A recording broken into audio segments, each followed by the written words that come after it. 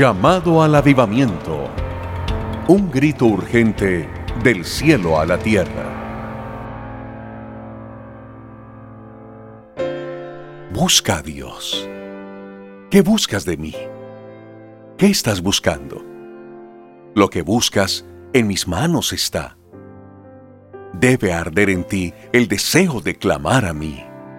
Día y noche clama a mí. No seas negligente. Clama a mí. Tu Padre soy. No desperdicies tu tiempo. Busca mi rostro.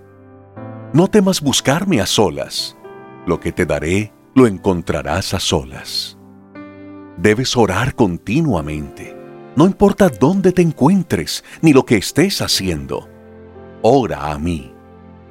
Seguid cavando, porque cuando menos lo penséis, encontraréis grandes riquezas. Ora sin cesar, pero no es necesario que estés de rodillas todo el tiempo. Ora en espíritu y verdad. Hijo, ¿dónde estoy yo? ¿Solo estoy cuando tú te arrodillas? ¿No sabes que estoy a tu lado aun cuando descansas en tu lecho? Quiero estar contigo sin cesar. Cuida de no desecharme ni de excluirme por un momento.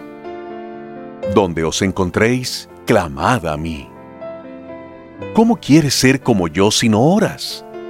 No duermas espiritualmente. Si duermes, pasaré por tu lado y no me verás. No pienses que porque no voy a ti con manifestaciones de poder y respuesta a tus peticiones, te he olvidado. No pienses que te he olvidado si no ves mi respuesta pronto.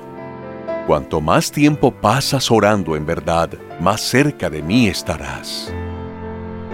Clama, aunque veas un imposible delante de ti. Si no sufres, luchas, lloras, desgastas el cuerpo y esperas, ¿cómo apreciarás lo que te doy? Todo obra para bien. Sigue buscando con paciencia y en continua humillación. Llamado a la oración. Conoce más ingresando a www.eltiempoesahora.com.ar.